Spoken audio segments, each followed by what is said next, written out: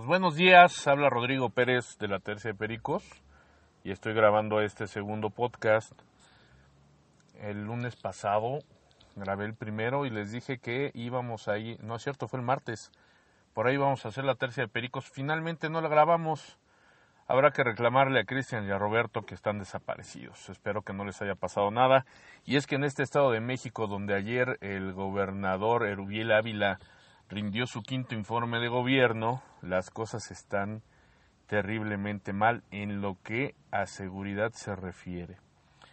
También el día lunes o el martes me parece, el secretario de Gobernación, Miguel Ángel Osorio Chong, quien ha estado ocupando planas informativas por aquello de que sacó un logo y mandó unas postales en redes sociales, visitó el Estado de México por allá por los lados de Texcoco, donde se inauguró el C5, un segundo C5, que con el de la ciudad de Toluca, pues conforman una red muy importante en lo que se refiere a dispositivos, cámaras, sistemas de radio, etcétera, etcétera, para brindar seguridad a la ciudadanía del Estado de México.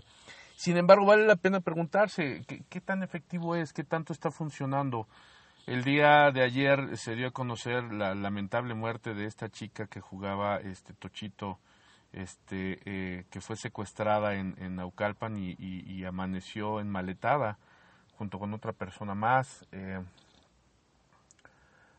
Asaltos, robos.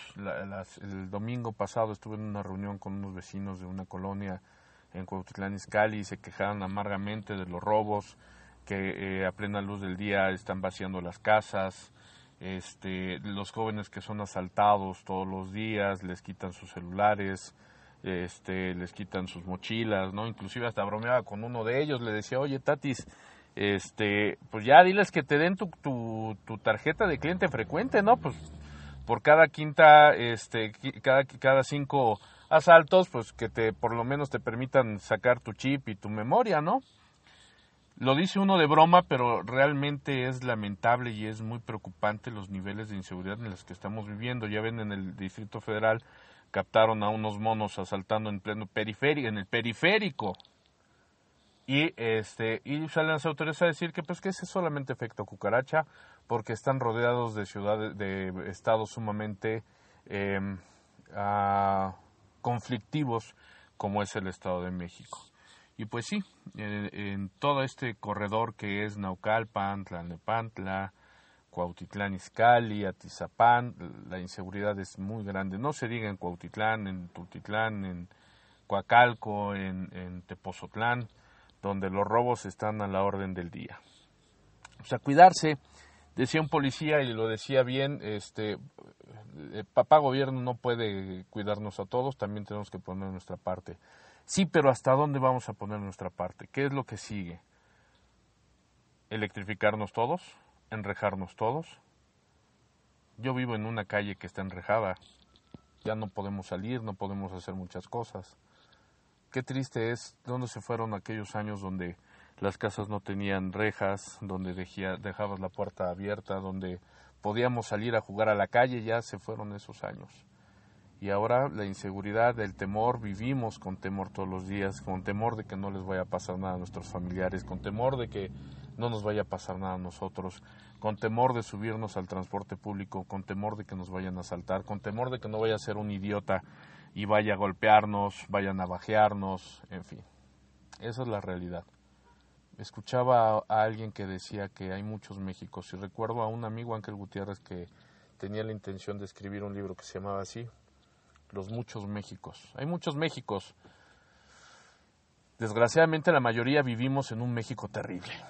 Pocos son los que viven en los Méxicos más tranquilos, en el México más tranquilo. En fin, pues casi terminó este podcast. Espero que este fin de semana sí grabemos la Tercia de Pericos para que nos veamos y también grabarlo y nos escuchemos.